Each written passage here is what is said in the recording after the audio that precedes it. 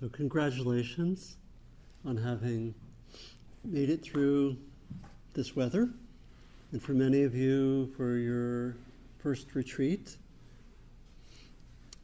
This is as warm as it gets in this part of California today. It's it. It doesn't get any hotter. And so I want to just congratulate for some of you it wasn't that big a deal, but for some of you it was, I know. And just to keep with the persistence and the continuity, it's significant. I just want to, in a way, bow to you. It's having the hottest weather of the total year for a first retreat, the first full day, is not optimal conditions. So, anyway, thank you. So this evening I want to talk about wise speech in the context of the path to liberation. To look at, in a beginning way really, the practice of wise speech and link it to the transformation of the mind and heart that we're involved with.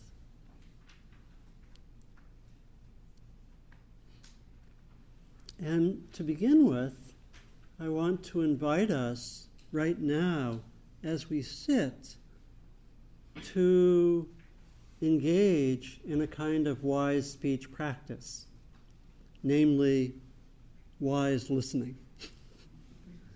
But I actually want to do more than just mention that. I want to say a little bit about what that might mean to have your listening be a kind of practice.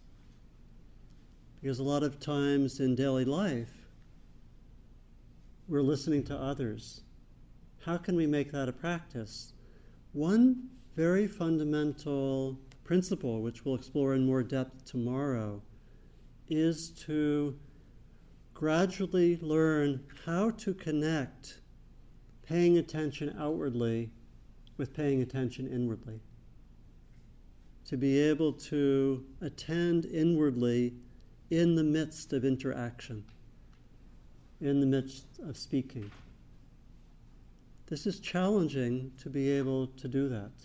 It takes practice for most of us.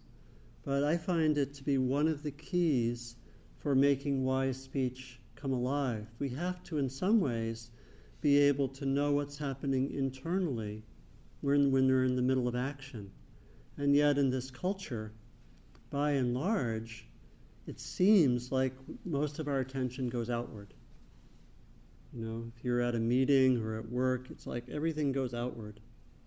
And then when we meditate, kind of everything goes inward. You know, and the balance that I think is required of mature, wise speech is to have both happening at the same time. It goes against a lot of our conditioning. It's not easy. But I want to invite us to start exploring that right now in a very simple way. As you listen to my words, keep some inner awareness. That could mean a few different things. It could mean simply to be aware of one's body a little bit. Try to notice if you have thoughts and reactions occurring as I'm speaking. Keep, in other words, there's no performance demand on you for the next hour. And so we can take this evening, this next hour, just as I think we can take the whole retreat as a kind of laboratory to try some things that might feel a little bit risky in daily life. I think sometimes I know for myself, sometimes I think I need to put all my attention outwardly because something might happen, you know. And so it's a little risky actually to keep inward because we're actually not putting all of our attention out to look out for bad things arriving or good things that are possible, if you know what I mean. So just might be aware of your body, monitor a little bit any responses or reactions or thoughts. Might just be to be aware of the contact with the cushion or to feel your hand on your knees. That's a great start, just to be able to cultivate that.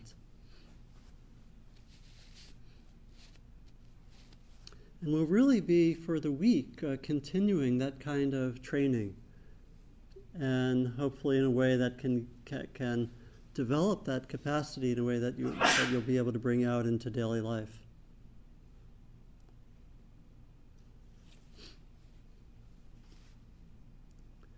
So 2 thoughts about wise speech in relationship to the larger project of liberation.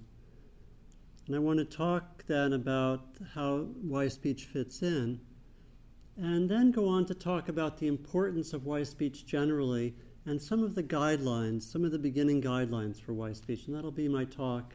I'd like, if I can, to leave a little bit of time for discussion at the end. So it's kind of I've always found it really interesting that when the Buddha developed the map of how we develop, called the Eightfold Path, that speaking was part of it. Some of you and myself thought, oh my gosh, they're mostly just in silence, those monks or nuns, aren't they? If you had to list 8 key factors to develop, why would you list speech? Isn't that secondary? And yet it's there. One of the factors of the Eightfold Path is speech. Why is that so important for especially a bunch of monks or nuns wandering in the forest? Who are they talking to? You know. But when you actually read the text, you actually find that they're way more talkative than you might have thought. And that actually, they're not, most of the year, they're not doing something like a silent retreat. They're meditating a lot, they're cultivating mindfulness a lot, but they're basically in interaction with people quite a bit. They're always getting invited for dinner. A lot of dinner parties. You gotta have wise speech for dinner parties.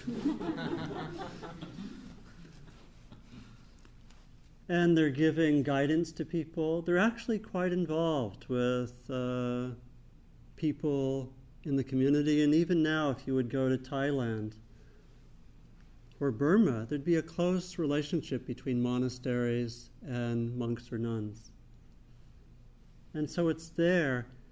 And the second important point I wanted to make was that wise speech is not presented to us in isolation. It's not presented as just a set of ways to speak better. It's actually part and parcel of this profound transformative practice, profound transformative process that leads to freedom.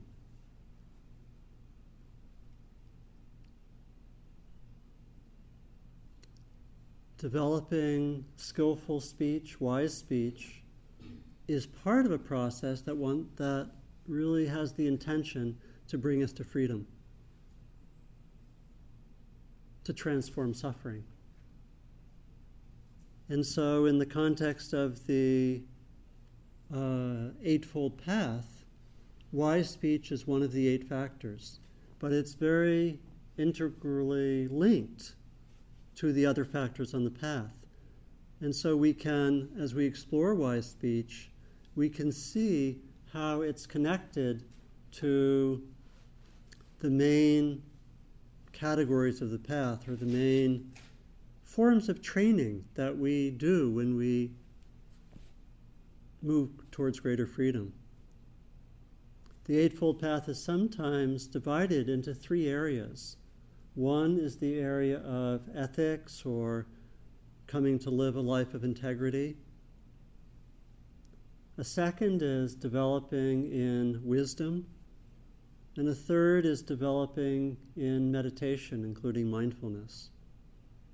And although wise speech fits under the first category of ethics, I think that it's very much linked with the other ethical guidelines, and also with the development of meditation and wisdom.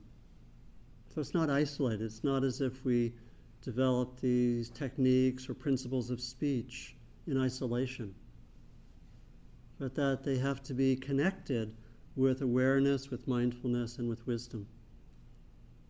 So just to mention the other factors of the Eightfold Path, the ethical dimension is explicated in terms of three factors: right livelihood, right action, which pretty much means the ethical guidelines that we took with Richard last night. Do you know that was only 24 hours ago that we started? Doesn't it seem like it's been like a few days? Anyone who thinks it's been a few days? Yeah, I think it has. I think that's time is a bit illusory. And so we practice wise speech, but we want to relate it to the intention not to harm, not to take that which is not given, and being careful with the sometimes challenging energies of sexuality and using substances which shift consciousness. We want to link wise speech to that. We also want to link it to the two factors of wisdom that are mentioned. You know what? Oops. I forgot to press this. Well, we have a good one here. Okay, sorry. Oops. Mindfulness. All the preparation for the talk and good wisdom, but not so much mindfulness. Okay. But we have two recorders, so we're okay. So the two factors for wisdom are first what's called right understanding, and the second is right intention. Right understanding is especially understood in terms of the four truths, which Richard will, I believe, explore more tomorrow night, which is about really what causes suffering and what causes freedom. What makes possible freedom? What are the causal factors which lead to suffering? And the basic answer is that suffering is very widespread, and the deep cause of suffering is a kind of compulsive resistance to what is, a kind of compulsive grabbing hold to kind of preserve what we think is positive, or a compulsive pushing away of what we think is negative. And we'll explore that more. But that wise speech has to be understood in terms of the understanding of what leads to freedom, what leads to suffering. Right intention is also very crucial because, as we'll see, particularly tomorrow, it's the continual reminder of what is important to us, what we want to do, that makes wise speech come alive in daily life. You know, for me, for example, it's very, very important to keep on remembering to intend to speak wisely. We can go to a wonderful one-week retreat, and if we don't set in motion the intention to speak wisely, it's kind of like a scrapbook. A little harsh maybe, but I think you know what I mean. And so we have to continually make our practice alive, continually remember. So for example, something that I do is often when I'm at a meeting, I have guidelines for wise speech on a piece of paper right in front of me, so I can remember to remember. The hardest thing about our meditation practice, our skillful speech, is not actually doing it, but it's remembering to do it in the midst of the distracted lives that are kind of normal in this society. Maybe all societies have been distracted, I don't know. But I don't think so, not as much as ours. And they're good, they're wonderful, beautiful qualities of our society as well, but distraction is strong.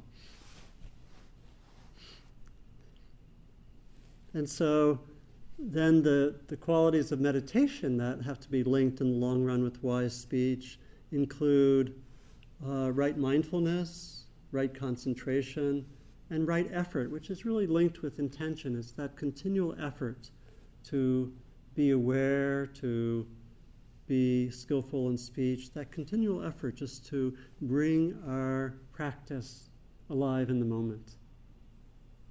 having just done that a lot today, you know it takes effort. You know, the mind can get really out there or just be floating around a hot day. It takes effort just to come back to the present. That's what right effort is about, just continually coming back to the present. So a few words about wise speech or right speech. In the text, it's usually translated as right speech. I think right is a wrong translation, so to speak, because I think it's a Victorian era translation. It has, to me, when I hear right speech, it sounds kind of like, I don't know, PC or something, or a little bit dogmatic. I don't know if it has that flavor for you, but maybe you like the phrase right speech. I don't know, but I don't like it so much. And I think, but actually, when you look to the words, the word in the Pali language is sama, which is, I think, better translated as something like mature speech, or kind of completed speech, or something. It really suggests the mature point of a developmental path. It's related in English, the languages that the Buddha used and that were used in the texts are Indo-European languages, so some of the roots in European languages are quite similar. So for example, the word sama is related to words like summary, summation, or Thomas Aquinas, summa theologica, which means the kind of the summation or the end point or the mature development. And that's really, I think, what is referred to when we talk about wise speech. So it's helpful to remember that, because we can get hung up. The translations of a lot of the Buddhist terms are quite problematic. And it's helpful to remember that. So if you get really upset about a word, know that it might be a bad translation. It's good to remember. So wise speech is this beautiful practice that is about both our speaking, it's about our listening. I think it's also about the speaking that we do to ourselves. There's wise speech to ourselves, so it takes all these different dimensions. And it's this really crucial area in our lives, and for a few reasons. One of them is that we know that speech that is not skillful can cause all sorts of problems. We know that we can, maybe with certain people, say one or two words and we have a fight on our hands. And you probably know certain people which words those are.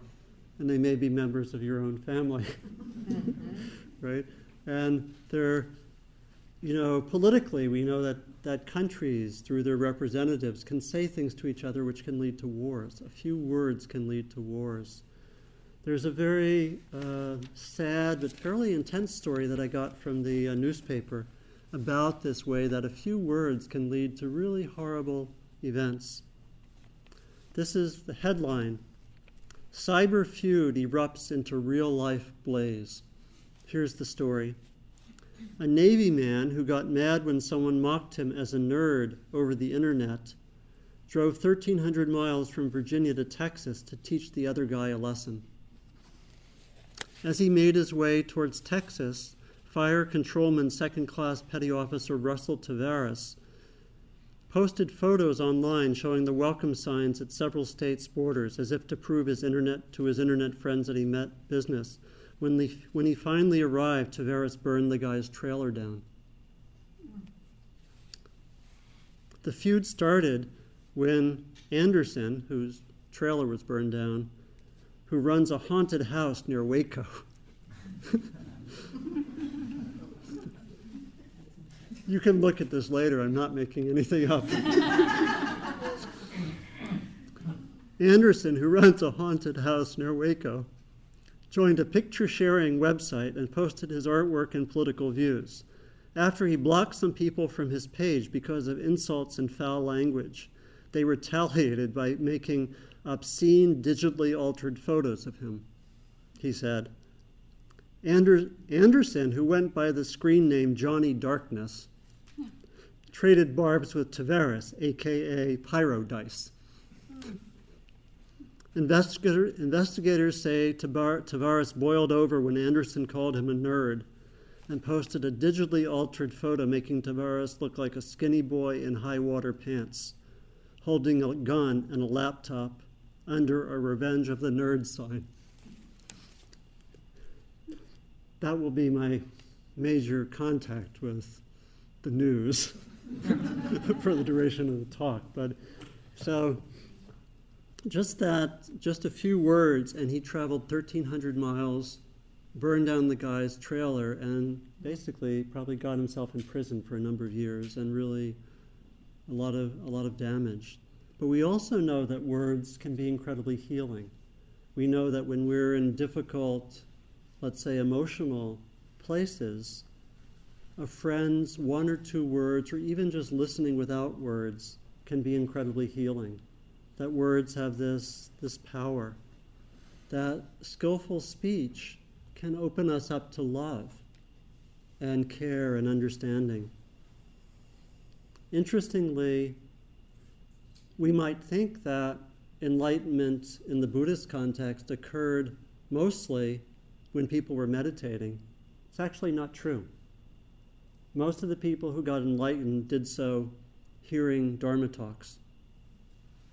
So we have about half an hour left for this one. You can see what happens. But it's actually true. They were enlightened by hearing words.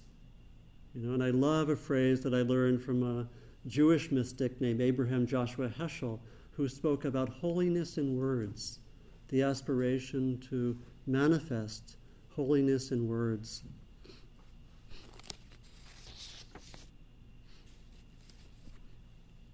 And for myself, the practice started to get alive, I think about 30 years ago. I was a few years into starting practice, and I had a close friend, and she was pretty frank with me. And she told me one day, I think I was called Donnie at that point. She said, Donnie, you don't really use wise speech very much. And I said, but when I reflected on it, I thought that she was really pointing to something that was true, which is that my speech was more automatic. And it really started a process of looking more carefully at my speech. And the wondrous thing is, as I mentioned last night, that when we take speech as our practice, we suddenly have a large amount of practice time.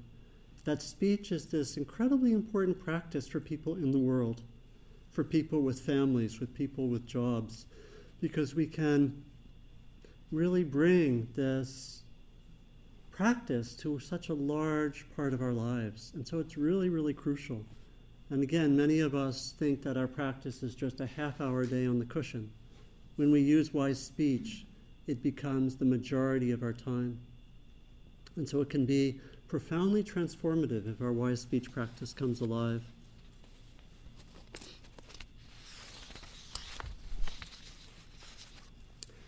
The Buddha talked about wise speech primarily in terms of giving ethical guidelines.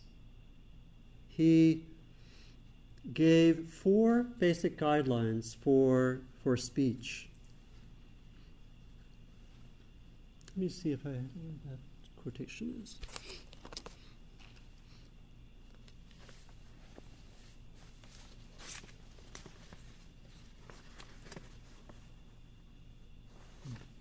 I think I'll use this one.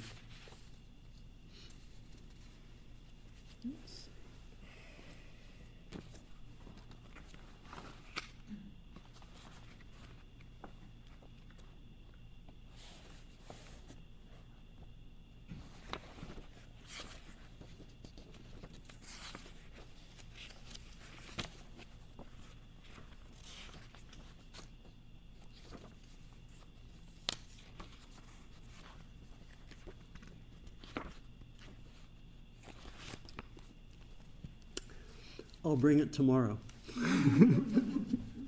But the basic passage, in the basic passage, the Buddha talks about 4 qualities of speech. He talks about the importance of being truthful. He talks about the importance of having one's speech be helpful and not harsh. And he talks about the importance of one's speech coming out of warmth and kindness. He also lastly talks about the speech as being very significantly dependent on good timing and appropriateness. So I want to, for the rest of the talk, outline those guidelines, and I'll read some quotations. The first quality is really crucial. It's the quality of being truthful that is said to actually be perhaps the most significant aspect of wise speech. It's really, in a way, an expression outwardly of the clarity of the mind. It's the outer aspect, we might say, of wisdom and clear seeing when we're truthful.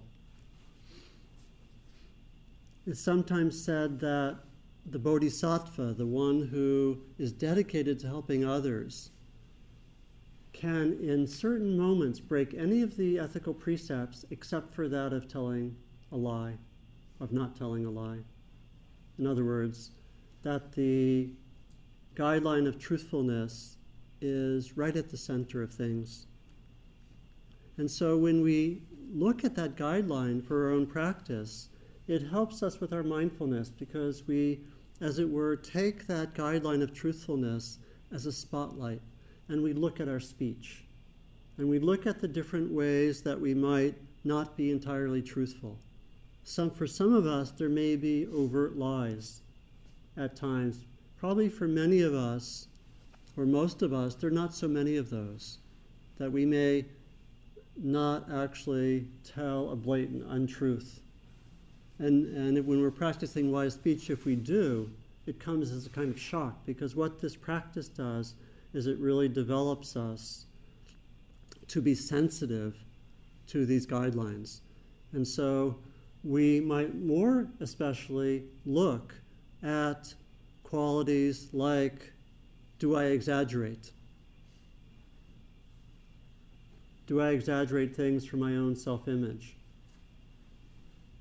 I remember when I was growing up, I thought that my feet were too big as a teenager. Mostly as a teenager, most of us think that some body part is significantly flawed. Does that resonate with you? At least one. maybe multiple body parts or aspects of our body. I thought for me, I thought it was my feet and my ears were the big problem as a teenager. And so when people would ask me my shoe size, I always brought it a little low. And I noticed, even though the issues are really not there, this is, a number of years later, I still notice some residues, when I get a new pair of shoes and, will these make my feet look big? It's really not a significant charged issue, And if it was, I could take advantage of California psychotherapists to work through it. But it still is there, and we exaggerate in different ways. We exaggerate downwardly in case of shoes, or upwardly, maybe we think our feet are too small, or we exaggerate to create a self-image. We talk about what we've done in a way that's not entirely true, but is not a clear, blatant lie. There's something in our minds which says it's okay. So part of what we do when we look at wise speech is we look at those aspects of speech. We look at the ways that we exaggerate, or we look at the way that we tell half-truths, or we look at the way that we omit some significant part of the truth. And so as we take on these guidelines, and I'll give a handout tomorrow that has all of this on the handout and actually has a number of quotations, including the one that I forgot to bring. So going deeper, that quality of truthfulness may have to do with the question, am I really truthful about what's important to me? We can be untruthful to ourselves. We can deceive ourselves about different parts of our lives. And I think being truthful comes under that as well.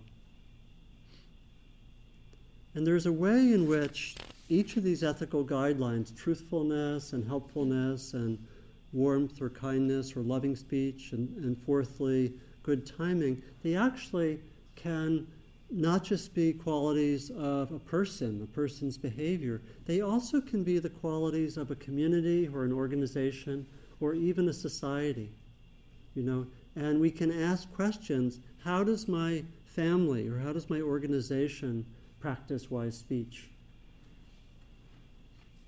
Does my organization practice truthfulness?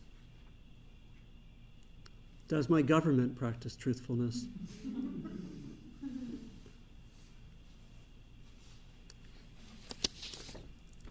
I want to tell you a little story about the government and truthfulness. You probably know 100 stories about the government and truthfulness, but I'll tell you one.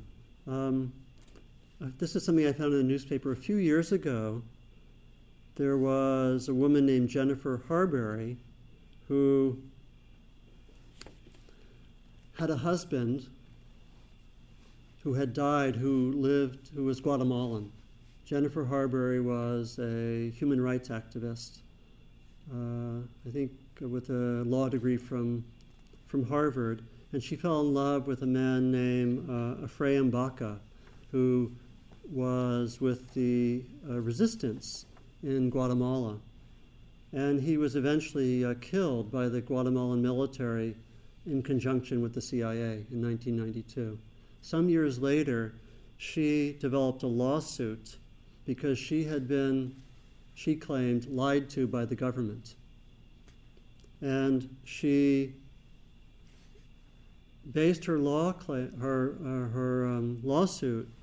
on the idea that she should be able to expect truth from the government.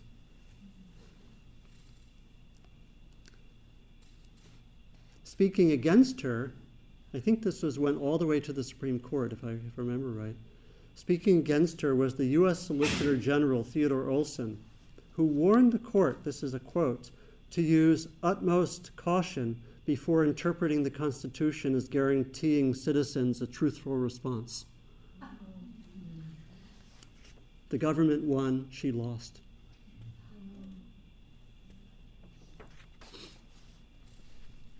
And so I think it's helpful when we think of wise speech to think of it as extending from personal behavior to our organizations and communities, even to the society. So truthfulness at the level of society might mean getting accurate public information or getting information disclosed in a truthful way.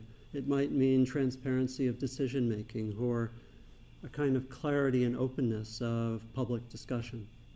And so I think I'd like to suggest when we consider wise speech that we consider it quite broadly, even if our major focus might be on our own personal action and our own consciousness. Very interestingly, the Buddha didn't stop with truthfulness. He said there are actually several guidelines for wise speech, and the second is helpfulness, or avoiding speech which is harmful or vindictive, and so forth. And it's very interesting that truthfulness by itself is not enough. In fact, we can be truthful with bad motives.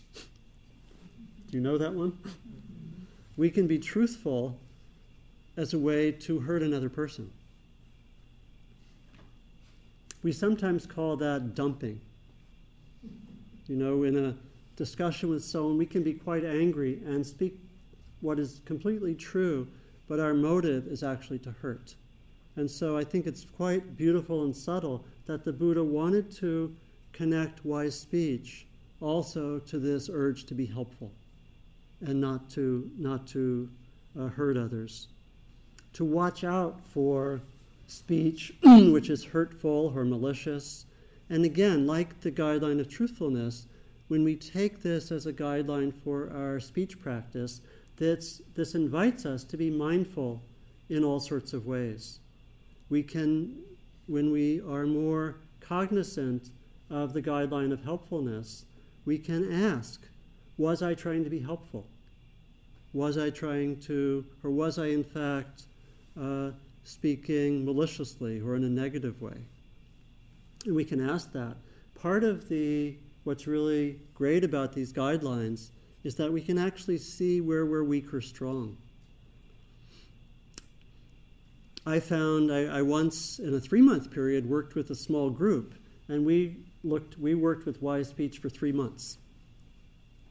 And in my own work with it, I would do all sorts of things, like I would put these 4 guidelines, truthfulness, helpfulness, warmth or kindness, and good timing, right by my telephone. The phone would ring, I'd look at the sheet, truthful, helpful, kind, good timing, hello. And it made a huge difference. It was really like just inviting, bringing those to awareness. I could also see, I think for myself, especially when I got busy, I was almost always truthful, but I wasn't always completely helpful or warm at times. I could see which of these I was better at, which of these I was worse at. The third guideline is bringing warmth or a good heart, we might say, to our speech. And ultimately, the suggestion is that we want to develop all of these guidelines. We want to have all of these qualities of speech there for our mature sense of wise speech. This is from the Buddha. One avoids harsh language and abstains from it. One speaks such words as are gentle, soothing to the ear, loving, such words as go to the heart, are courteous, friendly, and agreeable to many. This sense of watching out for speech which is harsh, which is abusive, which comes from a closed heart, which may come from a state of our mind that might be caught in fear or anger. And we actually want to be very careful when we notice ourselves in reactive thought patterns. A number of the teachers about speech say it's very helpful when you notice yourself caught in reactivity, caught in, let's say, reactive anger or fear, to actually abstain from speech and just take a time out, to really work with wise speech in that way, because it's very likely that that quality of warmth may not come. So again, when we take this as a guideline, it lets us really ask that question, where is my heart right now? And we'll look at this in more depth in the next few days. We can ask, where is my heart? Am I speaking from my heart? Am I speaking and acting from my heart? I think of what I learned once from Julia Butterfly Hill. Some of you know her, the woman who sat in Luna, the great redwood tree, for 2 years. And she said, let all my actions and speech come out of love. Very, very simple. What would it mean if that was the case for each of us? This is really what's being invited. So you can see how it's not just a matter of using techniques or principles, but that truly developing a mature sense of speech is to keep that transformative process going that develops the heart towards love, that really helps us to move in that direction. It's also to see when we're not expressing loving speech, what's the reason? What's there? What's in my heart? What's happening for myself? So we can use these guidelines as these invitations to mindfulness, to really look carefully, to keep on noticing what's there. And this power of loving speech, I think, as I mentioned before, it's so amazing. You know, that just a few words that come out of a loving heart can change people's lives, can really change how we are in the moment, and can really influence people. When I was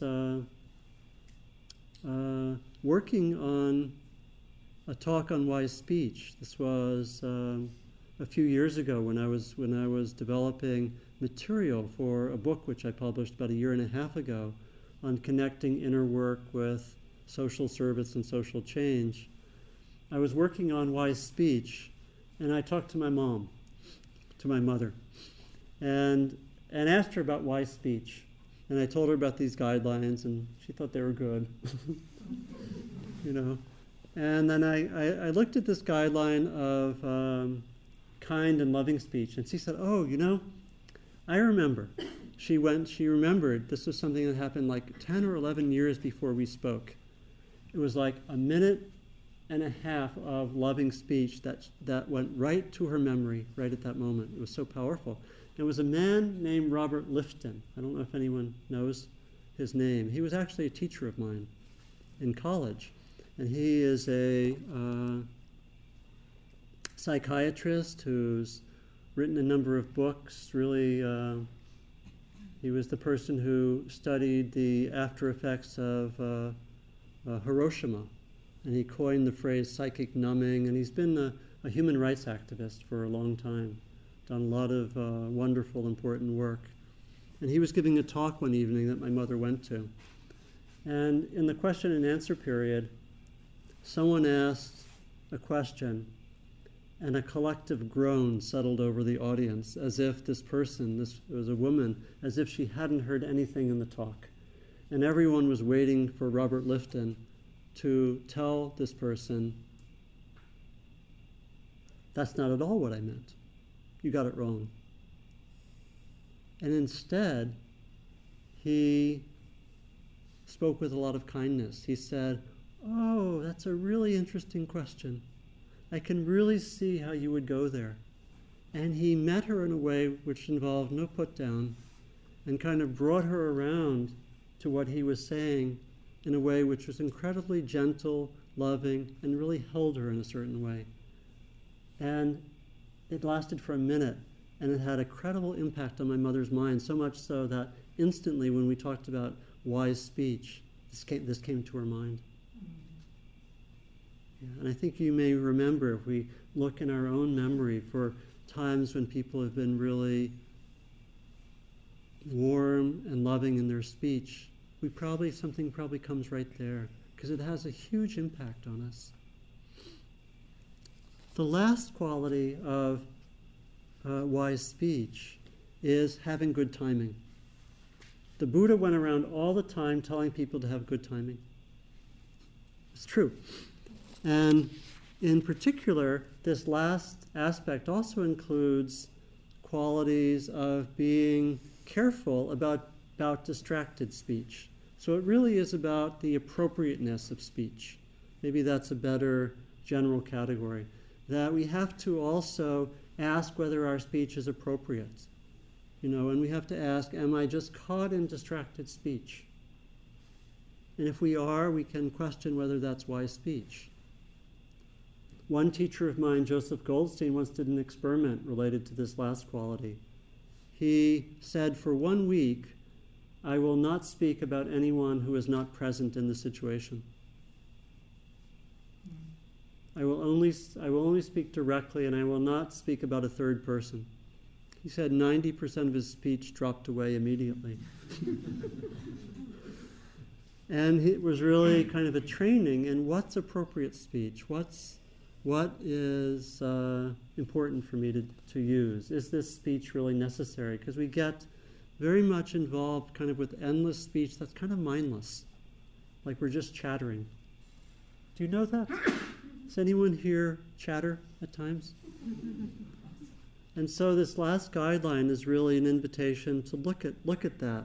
The Buddha was particularly concerned about that kind of mindless chattering because it could really very easily lead to negative speech. It could lead to that kind of putting down of other people, or being harsh, or spreading rumors, or doing all sorts of things like that. And so the Buddha wasn't, he wasn't someone who said, only speak when you have a clear purpose. But he did really invite people to reflect on the intention for speech. Why am I speaking? What's the purpose? To really have a little more clarity about our speech and why we're doing it, and not be quite so much on automatic pilot. And so when we take these four principles, we can really ask, of these four, truthfulness and helpfulness and kind or warm speech and appropriateness or good timing, which is the hardest for me? What's most challenging for me? What am I best at? Be truthful. What am I best at? Let me look at that. And as we develop that, this is really kind of the doorway for working with speech, these ethical guidelines. As we proceed in the days, we'll look at other dimensions of speech. We'll look some tomorrow at working with mindfulness in speech. How can I have that sense of inner and outer at the same time? We'll look at how I can work with speech in the midst of difficulties, when I have difficult emotions, or when there are conflicts, or when there are difficult things coming at me. How do I speak when people are criticizing me? How do I speak with the conflicts that are in my life? Can I use wise speech there, or does wise speech go out the window whenever there's any difficulty? And so we'll be looking at that, but these guidelines are really the doorway. They're really the framework. It's really that asking of ourselves, is my speech truthful? Is it helpful? Does it come out of a good heart? And is it appropriate? Is there a good timing? What's my intention, really? And as we work with this and some of the other dimensions of speech, I think we come to grow more and more in our ability to have our speech really start to be an expression of our awakened quality. It's interesting that here at Spirit Rock we have so many silent retreats. We don't have a whole lot of emphasis on speech. And we often think that the deepest insights come out of silence. And there's, as I mentioned, a lot of truth to that, even though an enormous number of deep insights come out of hearing something and actually having some kind of realization from listening. But there's maybe a way in which we can access a kind of inner silence in our meditation that really isn't so much about whether we're speaking or not, but it's the silence that reflects whether there's reactivity. It's really the silence about there being no reactions, no grabbing hold of something we like, no compulsively pushing away what we don't like. There's a kind of silence there that really is the deep silence of freedom. It's really the absence of that reactive inner speech, we might say. And it's that kind of inner, we might say, inner silence that wise speech comes out of. So I'd like to say that the deepest and most mature speech comes out of an inner silence. It's paradoxical in that way. It invites us to really see where our minds and our inner speech are kind of out of control, and to work with that, and to come to that place where there can be this deep peace and resting that grows in us, that can be the source more and more of our speech in the world. And when that occurs, our speech can be not only an expression more and more of our own awakening, but it can also have the power to help awaken others. And that really is, I think, the horizon of our practice of speech, our deeper intention. So I'll stop there and invite just a moment of sitting quietly, and then we can take a few questions or discussion points.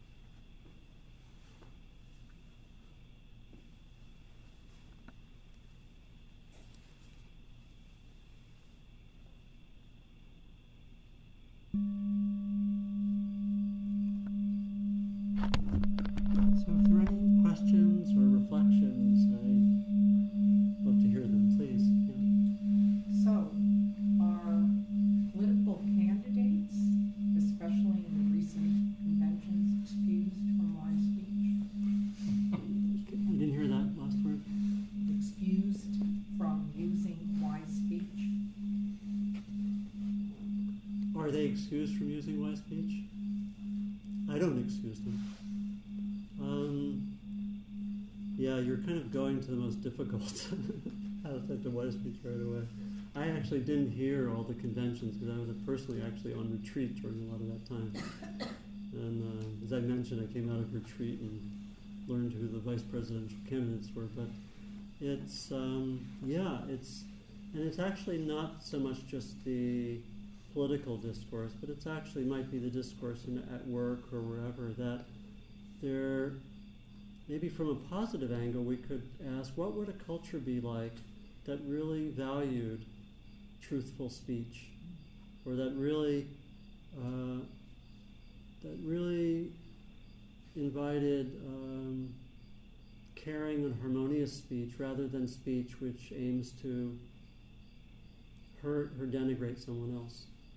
And I think we yearn for that, don't we? I mean, I think part of the laughter in relation to politics is I think we yearn to be in a culture which is based on wise speech.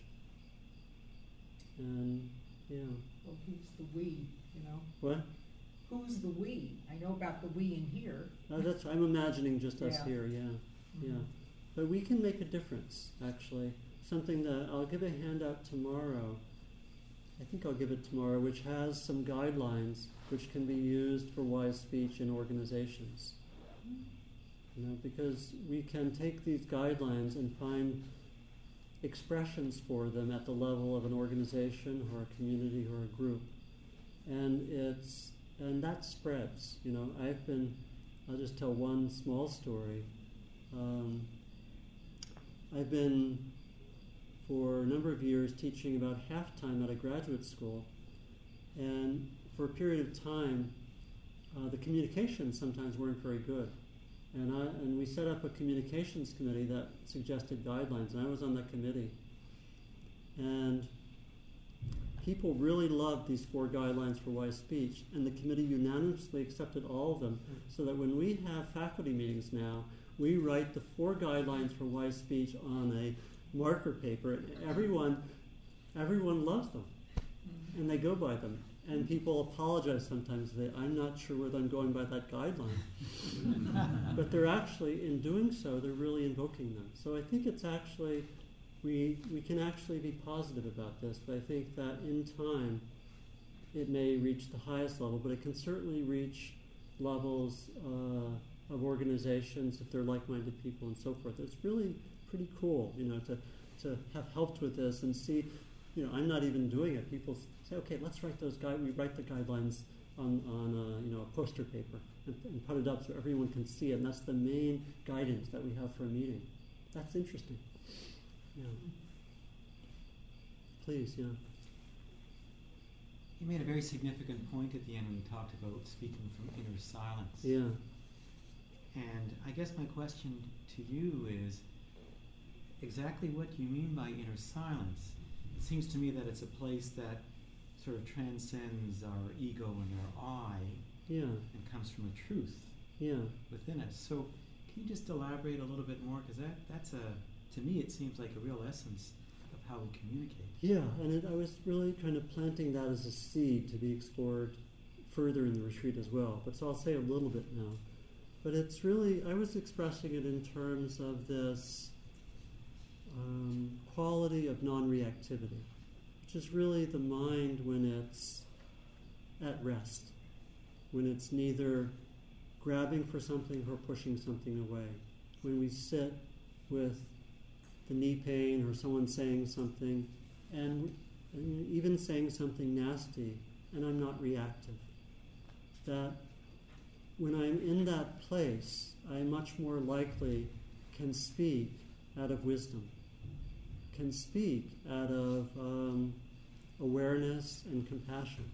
It's that kind of, really the roots of wisdom and the roots of compassion are in that non-reactivity. And that's really links wise speech to the core of our mindfulness practice, which is really to notice where there's reactivity and over time look at it and transform it. Reactivity meaning, again, when I'm caught in reactive patterns, which are almost automatic. It might be to be judgmental towards myself. It might be a pattern involving anger. It might be a pattern involving desire. I want this. Do you know what I mean by that? By reactivity and non-reactivity? Do I need to say more on that? Okay, yeah. And so when we can speak out of that, it's really speaking out of a place of relative peace and equanimity. And I think in that place we have access to wisdom and compassion. It's really in that place, it's really expressing, we might say, the natural state of the mind and the heart, which is that of being at rest and being clear and being open in a way. And so it's the speech which can come out of that state of peace is going to actually have the, in some sense, the most powerful effect. And so that inner silence doesn't at all mean that we're not busy or involved. It just means that there's a quality of non-reactivity. You know, and I also can be quite firm. I can be with a child, let's say, and I can be non-reactive, but saying this is really important for you to get, right? I can be firm. I can be this sense of warm speech and kind speech doesn't at all mean being a pushover. That's an important point. I sometimes teach, when we teach loving kindness, I sometimes like to talk about the Pali word for loving kindness is metta. I like to talk about tough metta, like tough love. So, that we can actually be firm. And maybe one more, and then I think we'll move to. Yeah, please. Yeah. I'm wondering how wise speech adjusts changes by culture, and what maybe is wise in amongst certain culture, whether that's culture of a country or a culture of the receiver, because it would seem to me you mentioned like a family member who can be thrown off very quickly by certain words, and when you're not privy to knowing what goes on in the other's mind or what their how they were raised or how they integrate their information. How much we can take responsibility for what you say is received by others. Yeah. Now, are you thinking about a specific situation? Well, I think of how we communicate differently to people with either Buddhist background or upbringing, and like speaking sort of an authentic way I would speak about how authentic I would speak to others about what my motivations were. Or it might be dismissed if it came from from other things. Yeah, so that's a big question. Your name is? Ari. Ari? Yeah. Yeah, that's a big one, and I'll just give a really brief answer. It's a very huge question, but I think there are certain, the Buddha talked about being truthful, and I think for many of us, we hear these terms, and they actually they may have close to a kind of universal meaning, or they can resonate with us, but I think it also means different things in different cultures. I know, for example, spending time in Thailand, that truthfulness has certain contexts in which it's acceptable, and certain contexts in which it's not. That people would, I remember from experiences there and being at a gathering where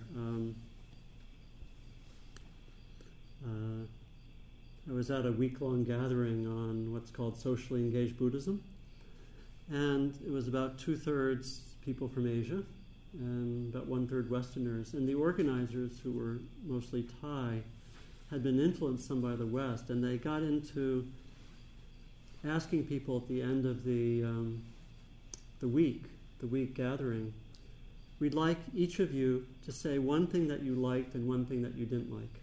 Now, this was socially not appropriate in the Thai context. It was not so, on my understanding, it was not so appropriate for people felt awkward in mentioning something that they didn't like publicly like that, even though it's truthful. And so I think that would be an example. What actually happened was, I think my poor Thai friends were kind of bringing California values to Thailand. And because what actually happened was people were very shy at first, and they started mentioning particularly about something they didn't like, and mostly it was the food. You know? And they mentioned, and one of them would mention the food, and it was could tell it was really shy and probably socially awkward. But after a while, the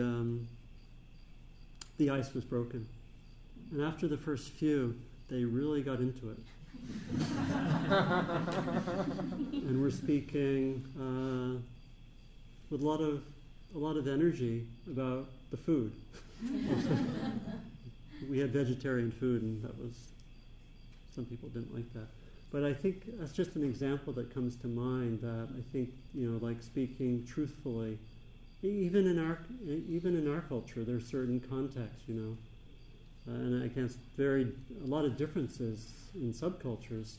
In our culture, until recently, it was socially inappropriate to speak about death, right? To be truthful about death, or in a lot of contexts, it's not appropriate to speak truthful about an illness, and so forth, right? So those are some things that come to mind. So it is complex, but then there probably are places where it's very important to be truthful. So my guess is that these guidelines are somewhat universal, but they get interpreted different ways. Does that make some sense? Yeah. Yeah. And that we would need, in a given context, to be sensitive to what that interpretation would be. I can be truthful, but if I'm speaking to someone for whom that area is not usually talked about truthfully, I would want to be sensitive to that. So thank you for that. It's a nuanced kind of area, isn't it? Quite complex. Yeah, thank you, Eric. And we can continue with this. So what I'll invite us to do is we'll go back into silence now, and we'll have about 25 minutes of walking, and then we'll come back for a sitting, and we're going to begin another form of wise speech at the end of the next sitting, which is called chanting. That was a joke. You're supposed to laugh. And we'll do some chanting about the last 10 minutes.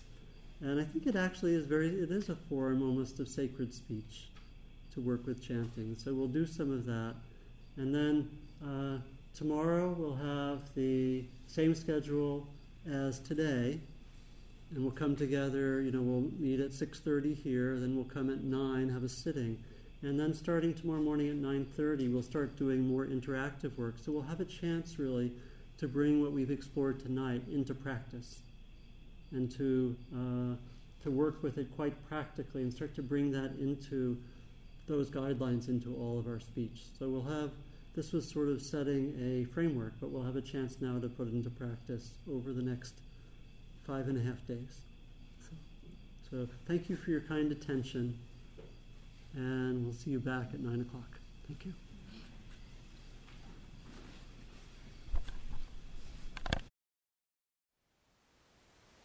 Thank you for listening.